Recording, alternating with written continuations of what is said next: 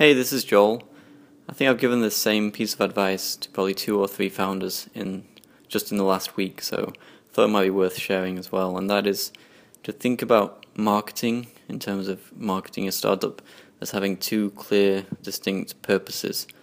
I think the first purpose of marketing is the usual, the general, the traditional purpose, which is to drive traffic to your website, to your startup, to your product, and to grow the user base.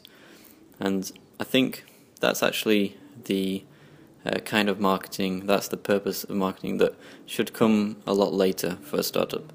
And then I think there's actually another second type of marketing that a lot of people don't think about too much, and that is the marketing that you do in the very early stages.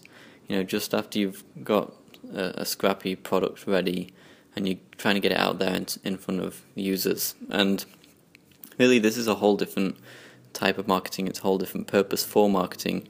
And this is that the idea you have for the startup, for the product, is just a hypothesis. You know, you put something out there and you think people are going to find it useful.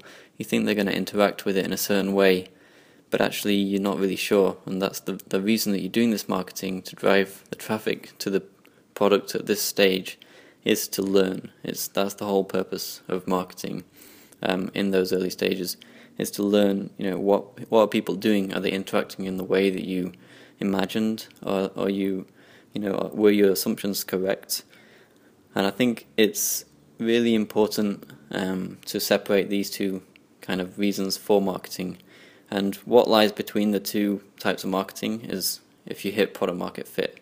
And so if you reach product market fit, it means you've found a product that people need, they love, you're getting traction, people are, you've got good retention, they're coming back day after day. I experienced this with Buffer. It's the first time I'd hit upon something where someone would sign up and then 3-4 weeks later they were still using it on a daily basis. And so I think it's useful if you separate those two types of marketing out and realize which one you're doing.